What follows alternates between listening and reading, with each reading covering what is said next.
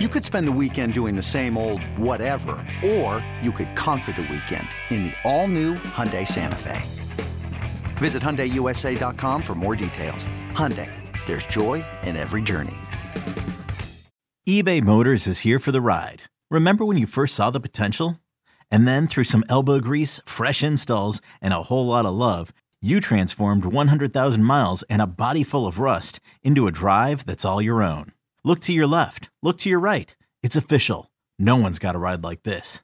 There's nothing else that sounds like, feels like, or looks like the set of wheels in your garage. With over 122 million parts, you can make sure your number one ride or die stays running smoothly. So there's no limit to how far you can take it. Brake kits, turbochargers, engines, exhaust kits, roof racks, LED headlights, bumpers, whatever your baby needs, eBay Motors has it. And with eBay Guaranteed Fit, it's guaranteed to fit your ride the first time, every time, or your money back. Plus, at these prices, well, you're burning rubber, not cash. Keep your ride or die alive at ebaymotors.com. Eligible items only. Exclusions apply. It's time to hit the ice, Penguin fans. Chris Mack has you covered with all the news and notes surrounding your Penguin. Only on Fifth Avenue Faceoff. And welcome in. It is episode 3 of Fifth Avenue Face-Off, week 2 of the show officially underway, and the first week where we will actually have hockey to talk about. We will talk about the Colorado Avalanche, who visit PPG Paints Arena this week, and then a West Coast swing that the Pens have. We'll do so with Evan Rawal of Colorado Hockey Now. We will also talk to Seth Rohrbaugh of Trib Live. He's been covering the Pens longer than some of you have been alive, to be quite honest, and doing so exceedingly well at both Trib Live and stops before that at the Post-Gazette and a few other places as well. Pleased to be joined by Eric Tangradi. Tango, how you doing today? Great. Beautiful Monday in Pittsburgh, overcast skies. So, just living. Just like any other day between like October 1st and April 1st in Western Pennsylvania. That's it. Now we're rolling with the punches. Excited to get some hockey, real hockey, back on the deck here. That was a tough little weekend there for National Hockey League. I mean, I think it was the talk of the town, and I guess they go with any news is good news, or whatever that bad news. Any publicity is good publicity, right? Whew. Yeah, that was something else. But anyways, let's get into it and talk some real hockey. As the kids say, that was cringe. That was tough, some of it. And I mean, even, the NFL had the Pro Bowl too, and I don't know how exciting that was. All-Star games just in general. I don't know if you have any hot takes on All-Star games, but since you brought it up, I mean, I just don't know how you continue to change them without just doing away with them eventually. That's what it feels like. Yeah, and I think that's the direction we're headed, right? When we talk about contact sports, like how do you simulate, how do you replicate, like how do you have anything of substance that people want to watch when the amount of money these guys are being paid, the health, the concern, like all that is more important than the game. If it were up to me, I mean, I think people are dying for like the World Cup of hockey back. Like, let's just get everybody 3 weeks off and let's just roll with like a competitive World Cup of hockey, meaningful international play. I understand the money's not where it needs to be, but like let's do that, because I think that was the most exciting prequel to a hockey season we probably have ever had. When it comes to hockey. But yeah, I think when the physical aspect of the game with football, hockey, it's just tough to have anything of substance. Yeah, when there's no stakes involved, you're right. Guys are gonna coast, and guys aren't gonna look to put themselves in jeopardy. And why should they? Furthermore, so before we get into the Pens specifically, let's talk about the first team they get out of the break. Oh ho hum, you get the Colorado Avalanche. Good luck, boys. So you've got, we won't even get into the second tier of stars on this team, but let's just start with Cale Makar on the back end and the ability to do just about anything from his defensive position. Nathan McKinnon up front.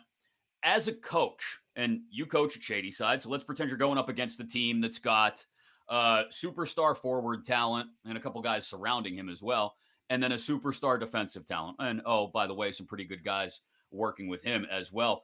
How do you approach a team like this? Do you try to focus on one and take them away? How do you break it down for your guys and tell them, who do you attack? What's the plan when you go into a game against a team with this much talent? Yeah, it's hard. I mean, when you look at Makar, like he has the ability to break pucks out of the zone and basically turn every rush into an odd man rush. You get him with a head of steam, wheeling the net, like he's almost guaranteed to beat F1. And now we're playing 5-on-4 for 150 feet of ice. So it's interesting. Like there's the mentality of like, let's just chip it in his corner and try and run him through the glass all night. Well, that guy has too much deception, too much speed, too much skill that sometimes too much respect can be an issue. And I think that's what happens a lot with McKinnon. Like you focus on making sure you have an F3 above him at all times. But how do you match the speed of Nathan McKinnon when you're above him flat-footed without a proper angle? So for me, I just think that Makar is a 20 to 25 minute guy.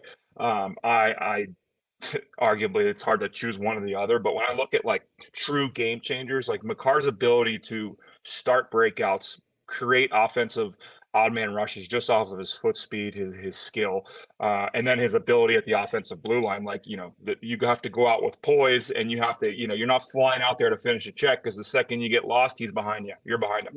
That's what I was going to ask. You led right into it. Do you encourage physicality on the forecheck, like you said, from the F1, the first forward into the zone, or do you say, hey, you can go in, but be prepared to turn and get on your horse and get back, because if he blows by you, we can't have that 5-on-4.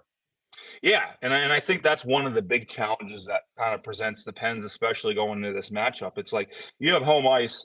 You generally can match lines against a team offensively, but when it comes to a defenseman who's over the boards every other shift, like how do we direct our tasks? Like, when you have Crosby's line, who's very skilled, hard on pucks, but not overly physical. And then you have like, the Rust and Malkin and those guys like the Zuckers, they can play hard minutes.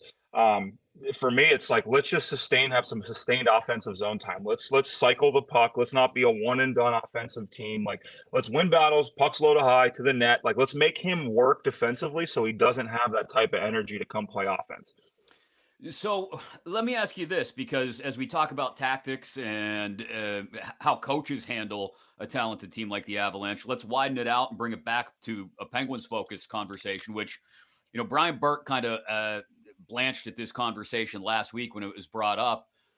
And the question was, is Mike Sullivan's message getting stale? And I guess the question for you would be, can the message get stale for a player? And if it does get stale for a player, what needs to happen both in the player's case and in the coach's place to freshen up that message, even if it remains, hey, let's be hard on pucks, F1, chase, if the tactics remain the same, how do you freshen the message, I guess?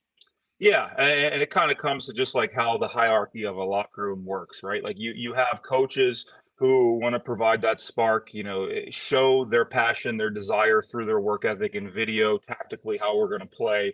When it comes to like the keys of the game and details and the way we want to play, like, yes, that message can be tough. Like we talk about Tortorella as a coach, he can come in and he can like freshen up a young team and give them some life and desire. And then over time, like, calling guys out in the media and doing a lot of those things, like that's how you lose a room. Now, that's not the situation here, but what you're saying is like, can the direct source of the message get a little bit watered down? And yes, absolutely. And I think then it comes down to the leadership group.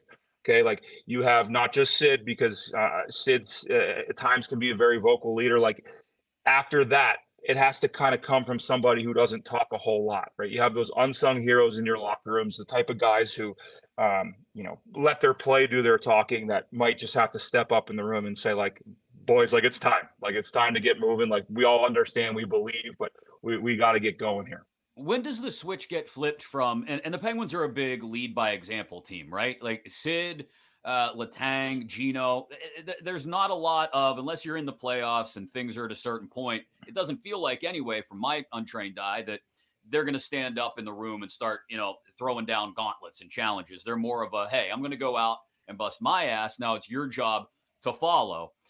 When you have that kind of leadership in place, when do you recognize that the switch has to get flipped and it does have to become a vocal leadership move in the room, rather than, hey, I'll just go out and bust my rear end and they'll follow? Yeah, I think that's what makes Sid so great as a leader. I think he has the ability to be able to read locker rooms He's not afraid to pull a guy aside and be like, "Hey, like, need you to say something tonight. Like, it's getting a little stale for me." All that guy wants to do is win, and his work ethic and practice, his game. Like, there is not a single person in that room that isn't motivated to play, isn't motivated to go through a wall for their leadership group. So I think that will also come from the top as far as like where the message needs to be heard, what the message is, and how they go about things moving forward. Now, I kind of look at this next 4-game segment as a big one coming out of the break. Obviously, Colorado, a big time opponent at home, one of the favorites in the Western Conference, and then the 3-game trip out west that we talked about a little bit last week. Kings, Ducks, Sharks. 2 of those games I look at, you got to win. I know you had to go to OT to beat the Ducks last month, but you should win. The Sharks are tearing things down as we speak, becoming even worse as the trade deadline approaches, or at least reducing the amount of talent available to them. So I look at it as a fan from, hey, give me a minimum, bare minimum on this 4-game segment is 4 points in the standings. 5 is more like it. I'll be satisfied with. And if you can somehow get 6 out of these next 4 games, then I'll feel like we've turned the corner, so to speak, and things are back on track. How do you look at it with Colorado, LA, Anaheim, and San Jose sitting on the horizon? Yeah, I mean, for me, I actually like if I'm a player, and I know the guys are probably thinking the same way. Like they love that they get a chance to play Colorado after the break, right? Like the mentality of probably us sitting on the sidelines is like, oh man, we could use that San Jose game to get back in the groove here after break. Like, no, let's go after the beast. Let's go after the dragon right away. Let's slay it, and then let's get moving on. So I think this is an awesome test. They're at home. A little bit of a break, guys getting away, coming back. I think this is an awesome test for this team, and I think they're mature enough to not look too far ahead and to say, like, we're going on a road trip. Like, no, we got to take care of business at home on Tuesday. I think this one game to me is arguably just as important as the next 3, because I think this sets the tone for what type of hockey team the Pittsburgh Penguins are going to be coming off the All-Star break. And I'll be honest, like we look at the standings, like of course we're hard on this team because we have expectations of them. Like right.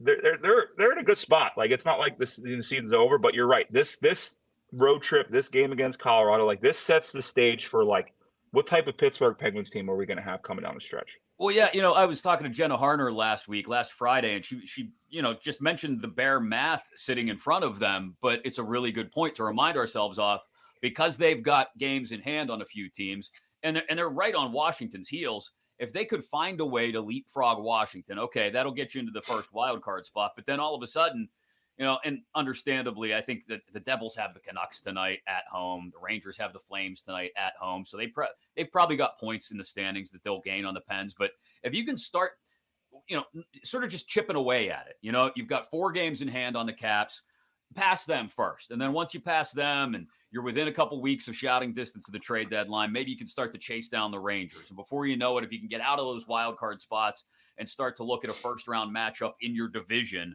against the Devils or the Rangers, well, that I think would change things. But you're right. It all starts with the Avalanche busting out of the break tonight. And it's a really good point you make. Like, as fans, we look at it and go, man, just give me the Ducks or the Sharks, please, so these guys can find their feet. But if you want to see if these guys took advantage of the break and they're really, truly ready, Colorado's the test that you want. Yeah, absolutely. I mean, like we talked about, preparation is going to be key. You get a home game. Let's just see how motivated, how determined we are as a hockey team to feel like, all right, we got away. We know that we've had some unacceptable type of games coming into the break. Like, let's just show ourselves, because ultimately, like, as a team, they're trying to prove to themselves. They could really care less about us, but as entertainers, like, of course we are concerned and care a whole lot about what our local teams do. But they want to prove to each other, like, we're here, we're ready. Like we're a legit contender, and we don't want to just be looked at as a bubble team. When you go to the road trip type thing, like I agree with you. Like 4 points is almost just like, okay, we went out there, we did what we needed to do, and we got back.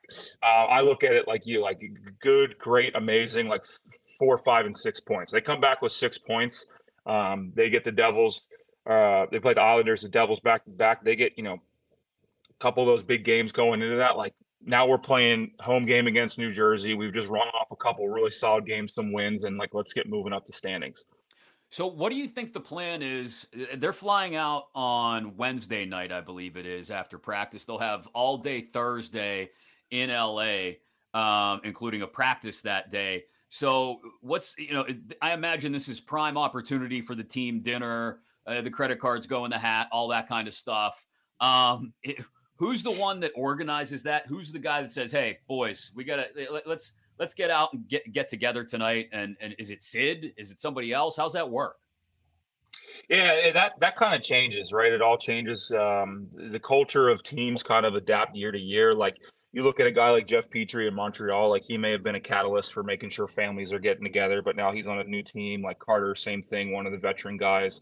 I just think they have a great mix of veterans, young, and kind of those intermediate like prime players that I'm sure someone's taking care of arrangements and just kind of like to kind of give the listener the perspective of kind of how the NHL level works. Like in junior hockey, you basically eat, sleep, play hockey with all your junior teammates because you're teenagers, right? You go to the American Hockey League, you have about 3 to 5 guys who have kids, and then 18 guys go to dinner every single day, lunch every day, and practice every day. So once you get to the NHL, when everybody wants to believe like this team is completely bonded and they all love each other, which is true, but more than half the team's married, more than half the team has kids. So these guys at home pretty much wake up, either bring their kids to school, go to the rink for practice, head home with their families. They don't truly have a whole lot of time to just like sit back and like just enjoy each other's company and help bring a group together. So I think that's what's so important about this road trip. Like you talked about, like they're going to go out there Wednesday, they're going to have team breakfast together, team lunch together, team dinners together. Like this is a great opportunity for this group to get as close as they're ever going to get throughout the season. And that's why I think sometimes teams play their best hockey on some of these road trips and really try to find themselves in their identity of who they want to be. So I think this is an awesome time for this team to just get away. They did the whole thing with their families, so let's get away, let's take care of it. It's a business trip, but at the same time, like let's grow as a team as well. Well, it's funny. Some of the things that come to mind because I heard Hextall talk the other day about he was asked about Evgeny Malkin specifically, and he talked about Gino's kind of straight laced around me. This is Hextall speaking, but I know he can be a little mischievous in the room, and he's one of the guys having fun, keeping the group together. And it got me to thinking about. I remember some of the old Inside Penguins hockey shows on what was then FS1, it's now AT&T, where you'd see the classic pranks. You'd see like Flower take somebody's entire hotel room and set it up in the hallway, for example. So what give me one prank story from Eric Tangrady's days in the league that just eclipses all of them. Who was it? If you could share names, because who knows how wild it got. But what's the best prank Eric Tangrady saw on the road? Well, there was a lot of, really good ones, like some that were just like, I've seen guys get their suits cut in half and they had to walk out of the rink in basically suit shorts. I've seen guys' toes of their dress shoes cut off so they make a really nice pair of dress shoes look like moccasin sandals. I don't want to give names on that, but like one of my favorite pranks that I ever got was the day I got traded from the Penguins to the Jets. The next game we both played was the Penguins versus the Jets. So it was the first game after I got traded. So when you get traded, you just get basically sent into the hotel of the new city you're playing in until you have time to find a place. Well, it turns out like I was in the Fairmont and the Penguins were staying at the Fairmont. So the day after I get traded, I get like a knock on my door, like 5:30. And I open my door and it's a full trash can full of water. And as I open the door, the whole thing pours all over my feet and into my room. So I'm sitting there thinking like, you're a 20 whatever year old kid, like the emotions of being traded. Like the last thing you're doing is like laughing. You're as intense as you'll ever be. You're a little bit ticked off. You're excited. I open the door and I get this whole trash can full of water all over my legs, my body, my whole room soaked. So I just stand out in the hallway and all I hear is this little giggle. I hear a giggle again and I walk over and it's Flower. He gives me a big hug and he's like, "You think you're off the hook just because you got traded, kid? Like, no way." And to me, it was like the greatest thing in the world. It just shows like, yes, this business is competitive. It's nasty. But like at the end of the day, we're just boys that love to play the game of hockey. And the first thing that Marc-Andre Fleury wanted to do after I got traded was find my hotel room, fill up an entire trash can full of water, and tilted on my door so that when I opened it, I got absolutely soaked. So that's the type of stuff, like when you talk about like Malkin being laid back, like when I think about him, like loves, like hockey is so fun to him. He's intense. He wants to win, but like he always has a smile on his face, and he brings energy in that aspect of a room. Like you have your more serious guys, you have your laid back guys. And I think that balance is really important for teams to, like, if we feel they're in a tough stretch right now, like sometimes guys want to hang their heads low and feel bad for themselves. Like, no, you can guarantee Gino's coming to the rink with a smile, like telling jokes, and is excited to get on the ice for practice. Did you give Fleury a little snowplow, the next little spray the next night, or what? I mean, little fun run at the Flower after that? Well, that game was like so intense. It was like so much hitting, and it was a close game. And then I just like go to the net front, and he's just like big smile on his face. Like talk about a grown man that was in a little boy in a grown man's body. Like the way he played goalie in the biggest moments, in the biggest games. Like that's the first thing he wanted to tell me after a whistle to face. I was like, how you still wet, buddy? Like awesome experience. So great. Great stuff, Tango. I'll let you run. Thanks for a couple minutes today. We'll catch up again on Wednesday. We'll actually have a game to break down, and the first of 33 down the stretch here for the Pens. Thanks for making the time, and we'll catch up later in the week, okay? Yeah, looking forward to it. I got a 4-3 Pens win tomorrow night. We're going to discuss that 4-3 win on Wednesday, all right? I like it. That would be a huge way to start the stretch run. I like it. Thanks, Eric. You got it. Talk to you soon. This episode is brought to you by Progressive Insurance. Whether you love true crime or comedy, celebrity interviews or news, you call the shots on what's in your podcast queue. And guess what? Now you can call them on your auto insurance too with the Name Your Price tool from Progressive. It works just the way it sounds. You tell Progressive how much you want to pay for car insurance, and they'll show you coverage options that fit your budget. Get your quote today at Progressive.com to join the over 28 million drivers who trust Progressive. Progressive Casualty Insurance Company and Affiliates.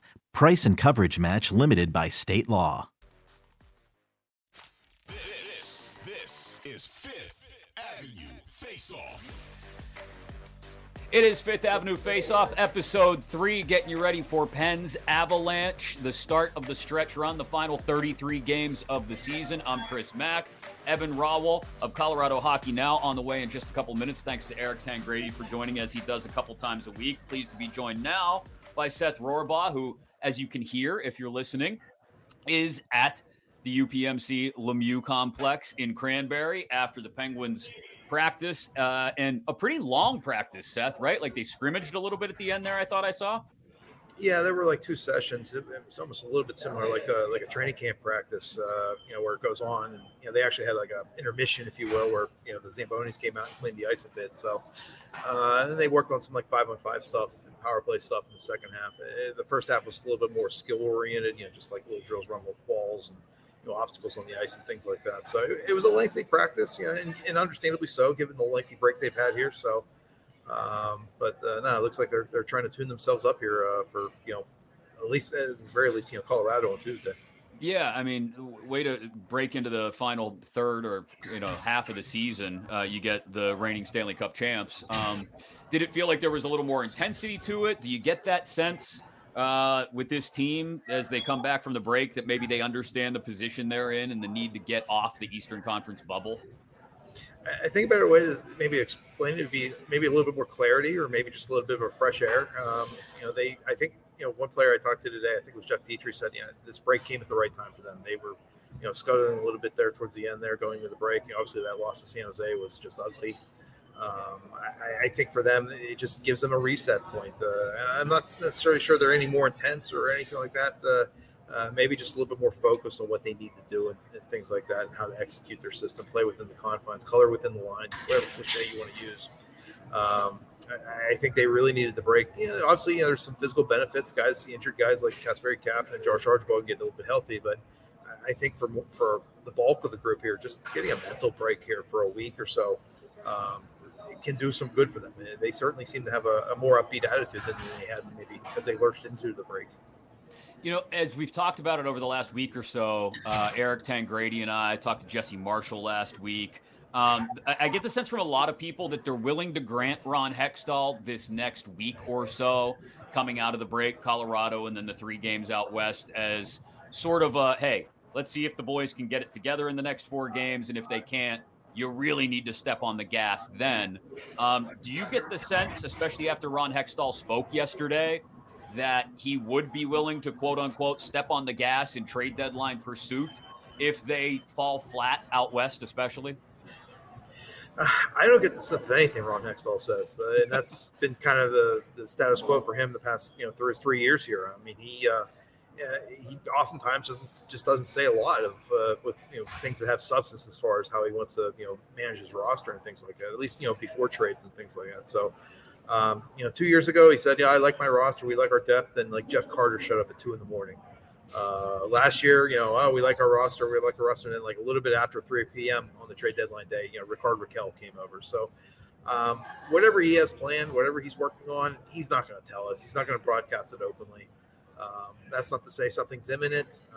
I'm willing to bet he's doing all his due diligence, calling every GM that might be a trade partner, looking at anyone, even if it's something minor, like a 13th forward or something like that. He's going to do his due diligence. So I think the biggest obstacle for him, as well as just about most teams in the NHL, probably over 2/3 of the league right now, is just there's not a lot of salary cap space right now to work with. I think right now with some guys even on LTIR right now, the Penguins have like 1.3 or something like that in the cap space. So that's just not going to be there when presumably everyone's healthy. That's not everyone's healthy to be sure, but there's just not a lot of cap space. And I think that's why we haven't seen many trades league wide. I know the Islanders had the one big trade earlier last week, but before that, the biggest trade around the league was Ryan Reeves going to Minnesota when it was basically a trade request. So there's still some lingering effects here with the pandemic that I think are dictating not just what the Penguins are doing, but the vast majority of the league right now.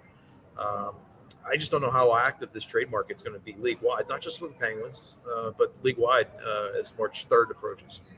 Well, and you mentioned the cap is the biggest part of this, but Ron Hextall was asked yesterday point blank, would you consider moving out that first-round pick in order for someone to take some salary off your hands? And the direct quote was, I would say that's not on the table.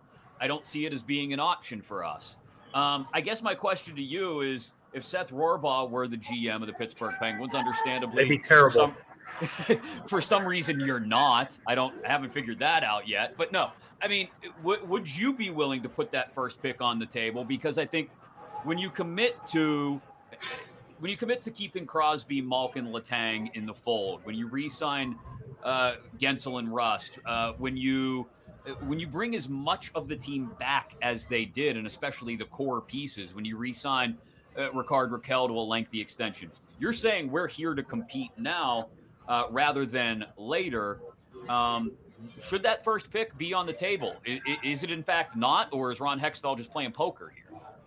Well, as far as what Ron Hextall is going to do, I mean, that's kind of been standard operating procedure for him ever since he got here. I mean, he's kind of said, we just aren't, inclined to give away future assets too often. And they did it a couple of times with Jeff Carter. I think that there was like a second and a third or fourth or something like that went there. And Ricard Raquel, obviously they gave up a fairly decent prospect in Kelly Klang there, but for the most part, Ron Hextall has been loath to deal away any future assets, and for good reason. The pool's very shallow in terms of their future, their prospect pool right now. So, and hey, Jim Rutherford did that on purpose, and to good results for the most part with 2 Stanley Cup titles there. But as far as what I would do, I mean, I just don't see how you make this team better in the immediate future without leaving open that possibility.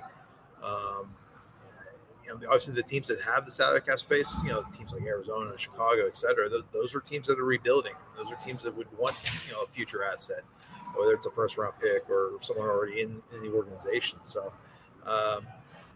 but as far as him saying that's off the table, I'm not terribly surprised by that, because that's just how he's operated here through the first 3 years of his tenure with the team. That's been his approach. He kind of has has to answer to 2 masters there in terms of keeping the team competitive now, but also, maintaining or building up what's a pretty shallow prospect pool. So it's a tough task, but what he said, I wasn't terribly surprised by it. So I heard this postulated yesterday once it was announced that Hextall was going to be speaking yesterday afternoon. A lot of people worrying about just how long Tristan Jarry may be out and how serious his upper body injury may be. I know he's been on the ice the past couple days and was apparently rehabbing and working out during the break as well. But is there a chance that they look at adding another goaltender to the mix? Perhaps a hockey trade, Casey DeSmith out, someone else in. Hextall didn't seem entirely elated with Casey DeSmith's work to this point in the year. The numbers haven't been great either. Is that something we could see happen, in your opinion?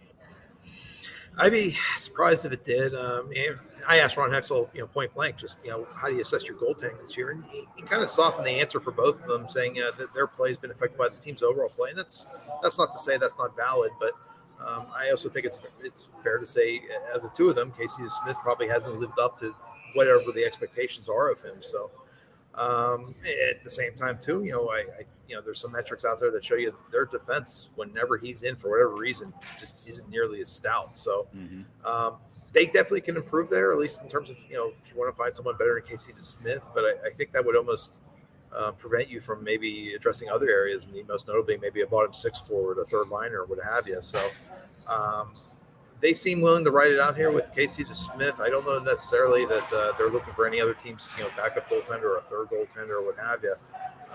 I just think, with their limited resources, i.e. cap space, I think they focus more on trying to bring in someone to fortify their bottom six well before, any other situations go, barring any other further injuries to either player there. Do you get the sense that they'll give Kapanen and Archibald? He seems very high on Josh Archibald. I heard his name mentioned 3 or 4 times during yesterday's press conference, that they'll give those guys the opportunity to plug into the lineup over the next week or so and perhaps prove that they don't need to chase that bottom six talent? Or do you get the sense that Hextall understands they need to chase that bottom six maneuver anyway? As far as Josh Archibald, he's not their most valuable player by any stretch of the imagination, but he's probably the most unique player, just given that he's the only guy that really hits consistently, agitates consistently, just plays with an edge consistently. Jason Zucker does to a certain extent, but not necessarily always at the expense of his offensive abilities. And Josh Archibald's their only guy like him on their roster. Really, and a lot of their problems with their bottom six have really been amplified ever since he left the lineup. I think on December 18th, I think is when he last played his most recent game. So, again, not their most valuable player, but their most unique, and they just don't have another one like him. And you look at the numbers. He led the team in hits, I think, before he left the lineup. He also led the team in drawn penalties before he left the lineup. And by the way, he did it with only maybe like 10 minutes of ice time per game, lowest among their top 12 forwards, however you wanted to find that. So again, he's a guy that's a contributor. He's not going to break any offensive records or anything like that, but he can chip in a few goals here and there. Again, I think you can see him make a subtle difference. He's not going to make or break the roster, but he can make some subtle differences with various contributions on this lineup whenever he's healthy and available. As far as Kasperi Kapanen goes, I just think they're just going to keep putting him out there and giving him every chance to fail. He's taken up a lot of those chances, but even if it's just sporadic, you do get occasional goals from him. He had that hat trick game, I think back late November, early December.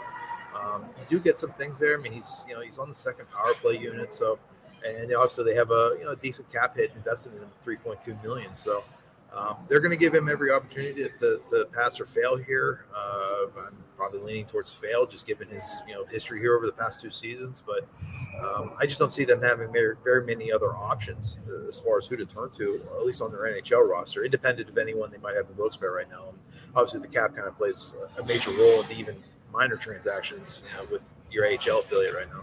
This might seem like a stupid question, but if they could go back to the summer and do it over, do you think they would take Evan Rodriguez on 1 year at $2 million as he signed for in Colorado over either Carter or Kapanen? I think so. I mean, that's hindsight's always 20/20, and Evan Rodriguez is a much more productive player, a much more resourceful player in terms of just being able to contribute in other areas. I mean, he plays all 3 forward positions. Is a fairly confident face-off guy. Can do PK, power play, etc. I think at that point, though, again, hindsight's 20/20. I think they just kind of resigned to the fact that Evan Rodriguez is probably going to be out of their price range. And as it turned out, again, with a low cap, with a limited, salary cap or a flat cap here for the most part, Evan Rodriguez had trouble finding work and ended up having to take kind of like a 1 year. I don't know the number, but it was a fairly low contract for a guy who produced, fairly good clip, at least in the first half of last season. So, if they had known that Evan Rodriguez wouldn't necessarily command what he only got in the open market and ended up signing for in August, late into the off season, they probably would have like a redo on that one. But At that moment, I think everyone was just kind of resigned to the fact or the idea that Evan Rodriguez was probably going to be out of the side of their price range, would likely command a pretty healthy cap hit. I've heard people ask the question about Mike Sullivan, and Brian Burke was not a fan of that question when he was asked about Mike Sullivan's level of culpability in how this team has played, or more accurately, not played for the inconsistent stretches of this season. He's been asked as well, and he's openly admitted, I got to be better. I got to do more to get these guys to play the way I want them to. Is there a sense at all that because the core of this team has been together so long, that his message is wearing off in any way, that it is growing stale? I don't think so. I mean, I've been around this team, not to pat myself on the back, but I've been around this team long enough to see when a coach does lose his message. I remember fairly late in Dan Bausman's tenure here, where players would openly just refuse to go to meetings sometimes. Wow. And to me, that was a pretty clear indication that Dan Bausman's message was lost. I don't know if Mike Johnson was ever here even long enough to go through that, but I haven't seen anything even remotely close to that here with Mike Sullivan. The big three and all the key supplemental parts, Brian Russ, Jake Gensel, et cetera, they're all still bought in. And again, hey, maybe there's just some natural tendencies to kind of tune things out here or there a little bit, but I haven't seen much evidence that it's anything substantial or prolonged where they're tuning him out or just ignoring him or anything like that. And hey, over the course of 82 games, you have to find ways to maybe kind of redo that message or deliver it a different way. But no, I think for the most part, everyone here, the key pieces at least, are all still bought in and still fairly attuned to what Mike Sullivan has to say. And the execution obviously needs to be a little bit better. And that San Jose game was a perfect example of that. But no, I don't see any way, shape, or form where Mike Sullivan's doesn't necessarily have the command of everyone here, at least the important players here. Seth, before I let you run, you mentioned it, but it's true. It's not a pat on the back of yourself. You've been covering this team for a long time, since we were both much younger versions of ourselves. And you're the first one that had me on the radio way back when. Well, you're older, former players, so golf clap for me. Look at that. I saw the greatness in you. But I'm just because I do want to ask people this when I get the chance to, and I have you. So for those that have just known Seth Rohrbaugh as a byline over the last 20 years now, almost 15, 20 years.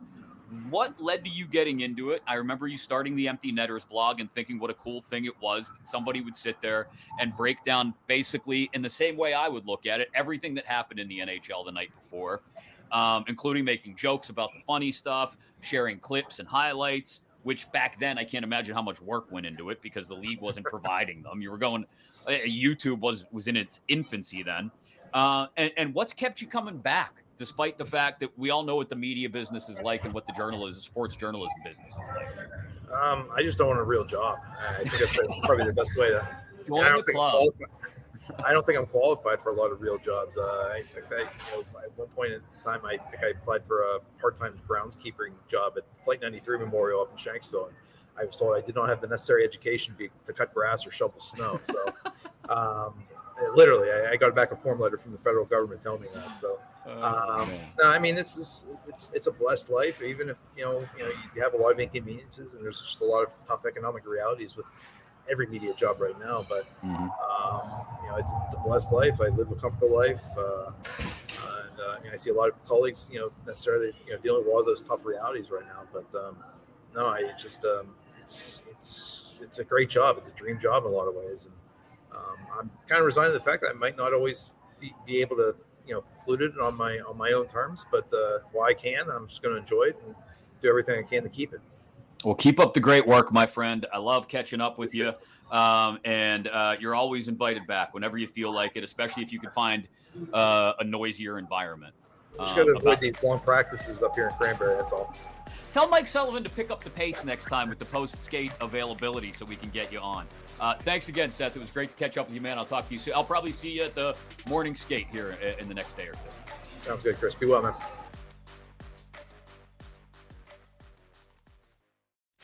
This is Fifth Avenue Faceoff. So, congratulations, Pittsburgh Penguins. Welcome back into Fifth Avenue Faceoff, by the way, episode 3, as we get going. The first game of 33 out of the All-Star break for the Pittsburgh Penguins just so happens to be against the Colorado Avalanche. Yeah, no problem there. Just hope you're ready to go, boys. Hit the ground running. And here to join us to talk about the Avalanche, he covers them for Colorado Hockey Now, Evan Rawol. Evan, thanks for making some time today. How are you? Yeah, I'm good. Thanks for having me. Yeah, absolutely. I wanted to go to the source to find out just how the Penguins are supposed to handle Colorado. You know, I talked with Eric Tangradi earlier. He joins me a couple times a week. And from a coach's perspective, which he coaches high school now and obviously played in the league, he said, you know, if you've got to try to take one or the other away, certainly understanding there's a bunch of great second-tier talent available as well, Cale Makar is on the ice for about 25 minutes a night. So you do everything you can to try and take Cale Makar away and hope that Nathan MacKinnon doesn't burn you in the process. So I'll ask you, MacKinnon is on fire since coming back from an injury at the turn of the calendar. I think 20 points in 14 games, something like that. Makar is, Makar, 9-game point streak, best defenseman in the league right now. So what are other teams trying to do that maybe the Penguins could take a crack at in trying to take one or both of these guys away, or at least limit them somewhat? It's interesting because it used to be MacKinnon and Rantanen were combined now. So now the Avs have spread out even more, where Rantanen's on his own line.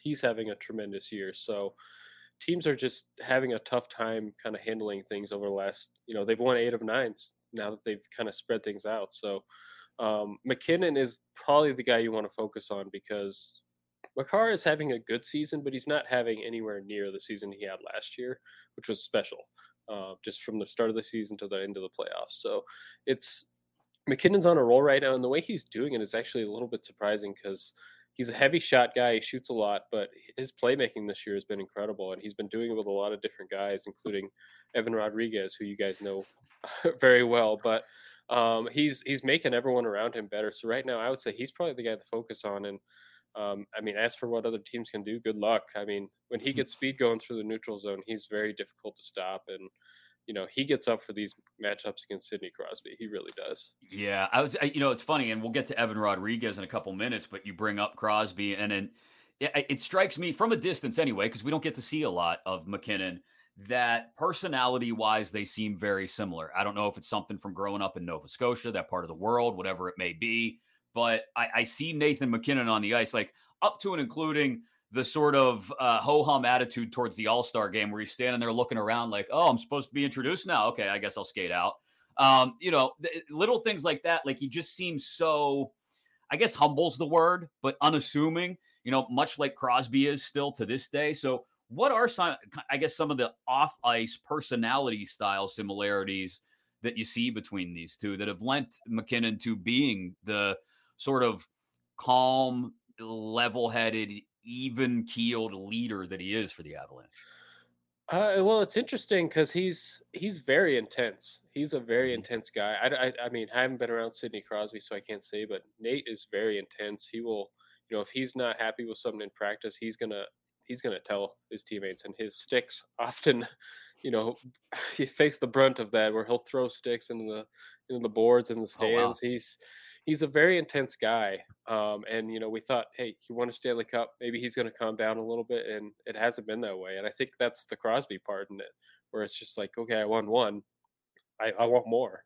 Right. And that intensity and, he really doesn't, he's a hockey guy. He doesn't think about other things. He likes golf a lot, but he mainly just thinks about hockey. And I think that intensity and just wanting to be the best is what he's getting from Crosby. And it's been really interesting because they got to know each other at a really young age for Nate, and it's I can't imagine you have a better mentor than Sidney Crosby for him, and he's definitely taken a lot from him. Yeah, it's funny you mentioned he's a hockey guy. That's what he thinks about first and foremost every single day. I was just talking about that with Eric about Evgeny Malkin, and Sid's similar in that as well. It's like a lot of us just presume, I think, once we start to sit down and think about, hockey's their job. Once they get away from the rink, they probably don't think about their job too much. Like, there's a lot of people, if you're an accountant, you go home, you don't sit there and bust out a spreadsheet for fun necessarily. But for these guys, hockey is life. That's how you get to this point and get as good as they are. So not a surprise there that Nathan MacKinnon, much like Crosby, much like a Malkin, much like any great player, lives, eats, breathes hockey. So you mentioned Evan Rodriguez. You did a fantastic job for Colorado Hockey Now, a video breakdown of how Evan Rodriguez is finding space on the ice while skating with MacKinnon. And you mentioned Rantanen's got his own line now. MacKinnon's skating with Rodriguez. We saw Evan Rodriguez here have that uncanny ability to move up and down the lineup. Now, there were droughts at times where it didn't matter where he was in the lineup. He wasn't scoring, but there were also incredible hot streaks like the December before last when he was still here in Pittsburgh. So tell me why the Penguins screwed up in letting Evan Rodriguez walk and how he's been able to fit in with Nathan MacKinnon and make the most of it. Yeah, I mean, I can't speak for the Penguins. I don't know what kind of contract they offered him, but it sounds like, I mean, the Avs kind of waited it out this summer. They didn't sign him until September, and I think maybe Rodriguez thought he was going to get better offers than he really did. But they lucked out in that sense where they got him on a cheap one-year deal. Given their cap situation, it's been great. And he had a slow start to the year while he was adjusting. But he's, like you said, he's been moving up and down the lineup. And in the last month, he's really fit in with MacKinnon. And Nate actually said that he's never played with a right shot before. So it's been kind of fun for him to play with a guy like Rodriguez. And actually today at practice, it looked like he might be playing with Rantanen tomorrow. So they keep moving things around. Okay. But the Avs are only going to go with 11 forwards. So they're going to see a lot of mixing and matching. So he's going to play with a lot of different guys. But it's mainly he's a very smart hockey player. I don't know if that kind of shined through when you guys were there, but he knows where to be on the ice. He'll hold on to the puck that extra second. He knows he has more time than, most players think they got to get rid of it right away. Or he's like, I got that extra second I can do here. And he understands how to play with great players that, it's more complimenting them. It's not just, taking it away from them. What struck me, Evan, and you mentioned holding onto the puck that split second longer than a lot of guys are comfortable doing is his use of stick angle. And you pointed it out in the video breakdown you did. He'll do something subtle, like change the angle of his stick from, maybe it's closed, like he's going to send the puck up high and then opens it up and instead moves the puck towards someone in the low slot. And it's such a subtle maneuver that he does in that extra split second while he's holding on to the puck that it completely changes the dynamics of what's happening in the zone, or he can even do it on the rush. I've seen at times. And I think you're right. It's that ability. And I don't think we're used to seeing, I guess, I don't want to, this is a backhanded compliment of Evan Rodriguez, I guess. We're not used to seeing second tier guys handle themselves with the confidence necessary to do stuff like that. Like you see Sidney Crosby, Alex Ovechkin, Connor McDavid, Nathan MacKinnon do stuff like that. You go, oh, well, they're otherworldly talents. Of course they're able to do that. To see Evan Rodriguez do it, you go, well, wait, what? Why is he so comfortable? Why is he so, I guess, loose is the word. Confident is the word, I guess. Yeah, and you mentioned the stick angles. Jared Bednar has mentioned multiple times that's something he loves about his game. It's the deception, where you think the defender thinks he's going one way and he passes it the other way. There's a lot of 2-on-1s this year where, odds are he's not going to shoot the puck on a 2-on-1. Like we know that, but he deceives the defenseman into thinking he's going to do it, and then he slides it back door. And yeah, it's interesting because he's going on 30. He's having a late, career breakout here. And you just kind of wonder, where was this early in his career? Like, why did it take so long? And sometimes it just takes a while for these guys. Like we're seeing in Colorado here with Nichushkin. Sometimes these guys just need the right fit. And Rodriguez has been an analytical darling for a couple of years now. And that's one of the things he has really bet on the last few years. So I think that's part of the reason why they were very comfortable going after him. And I talked to him today about, he loves it in Colorado and he's very open to staying here, but salary cap might have a different idea there. Yeah, I just know if Pittsburgh Penguins fans had their way, I think they'd probably take Evan Rodriguez the way he's playing this year on that $2 million deal he signed in Colorado over, say, the Brock McGinn deal, almost $3 million a year for 3 years, or even Danton Heinen back on a 1-year deal at $1 million, or Jeff Carter, who's probably being overpaid at this point in his career. He really has adapted extremely well to Colorado. You mentioned Jared Bednar. So this guy is he lives in South Carolina, spends a lot of time in South Carolina in the offseason, right? Because that's where he came up playing and coaching in the ECHL. But he is like a feral hog wrestling badass. Like that's his idea of fun. He's going to go out with a Bowie knife in the woods and wrestle down a feral pig in the South Carolina woods and slaughter it right there in the woods. And I'm just like, again, you mentioned the intensity of McKinnon, but the Avs strike me as a very, I don't want to say low key, that's not the right word, but a very even keel team. They always seem to find their level emotionally. It doesn't strike me as a necessarily ruthless team, even though they are extremely good, one of the favorites in the Western Conference and reigning Stanley Cup champs. So how has that feral hog wrestling badass Jared Bednar imprinted that onto this Avalanche team, if at all, this personality of, well, hey, whatever it takes? And how have you seen it display itself on the ice, if you have?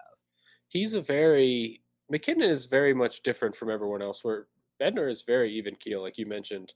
A lot of times, if the Avs things aren't going their way in a game with the refs, I'll get mentions like, why isn't Bednar screaming at the refs? And it's just like, he's not built that way. Like he's not going to call out the refs. He's just very much like, let's just take care of our business, control what we can control. And the team has really taken that on. He is an incredible leader. He takes everything in. He sees everything. He works with the analytic departments. He is very much just like you mentioned he lives in South Carolina. We ask him, are you a shovel guy? Or are you a snowblower guy? And he goes, oh, I tractor. I just get on my tractor and do that. So he's very much just like a workman-like guy. Yeah. So the team definitely takes on his identity. They could have fired him years ago after that horrendous year in 2016 and 17. And the Avs knew it wasn't fair to him. He got called in late because Patrick Waugh quit a month before the season. And he's won everywhere. And it's not surprising that he won in the NHL level just because he works and he prepares better than every coach. And, the team takes on that identity. You got a few guys who are intense, but for the most part, they just are very much like, hey, control what we can control. Don't worry about what's out there and don't listen to the noise. Well, it's a hell of a test for the Pens to start the stretch run coming out of the All-Star break, the first of their final 33 games, the Avalanche coming to town. Thanks for giving us, Evan, a little bit of a Colorado perspective on this team. Again, Western Conference, we don't get to see them a lot, and when we do, it's fleeting. So really appreciate all your insight. Again, Colorado Hockey Now, if you like Evan's stuff, which I did when I first checked it out, continues to be very good. And we'll even excuse the fact that you are so horrifically wrong about the hierarchy of Pearl Jam albums. I saw you tweet out like a week ago that Yield is the best Pearl Jam album, when in reality, the rest of the world, including myself at the front of the line, understand that it's really only the fourth best Pearl Jam album. I got my Eddie Vedder hat on now. Yes. But I've always been a fan of those middle years, like the No Code, Yield, Binaural. Maybe that's because that's when I became a fan. But I just feel like and I think it's Jack Irons on drumming. I think his unique sound kind of lent to that. But yeah, I like that. It seemed like the band was all working together as opposed to one or two guys contributing everything.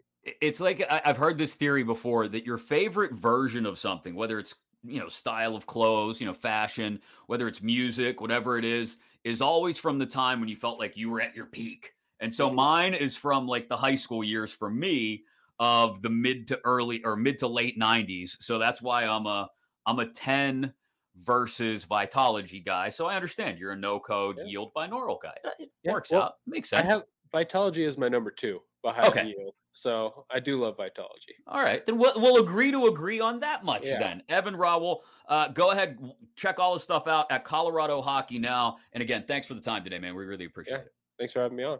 Thanks again to Evan Rowell of Colorado Hockey Now. Great stuff from him on Nathan MacKinnon, the fiery nature, and the fact that really everybody else in that Avalanche organization seems to be somewhat even-keeled and level-headed, but then a bad practice or a bad game or two, and McKinnon's firing sticks all over the ice. Great stuff from Seth Rohrbaugh, joining us from the Lemieux Complex in Cranberry, talking about where the Pens are at right now and the fact that it increasingly feels like Ron Hextall is not in a hurry to do anything.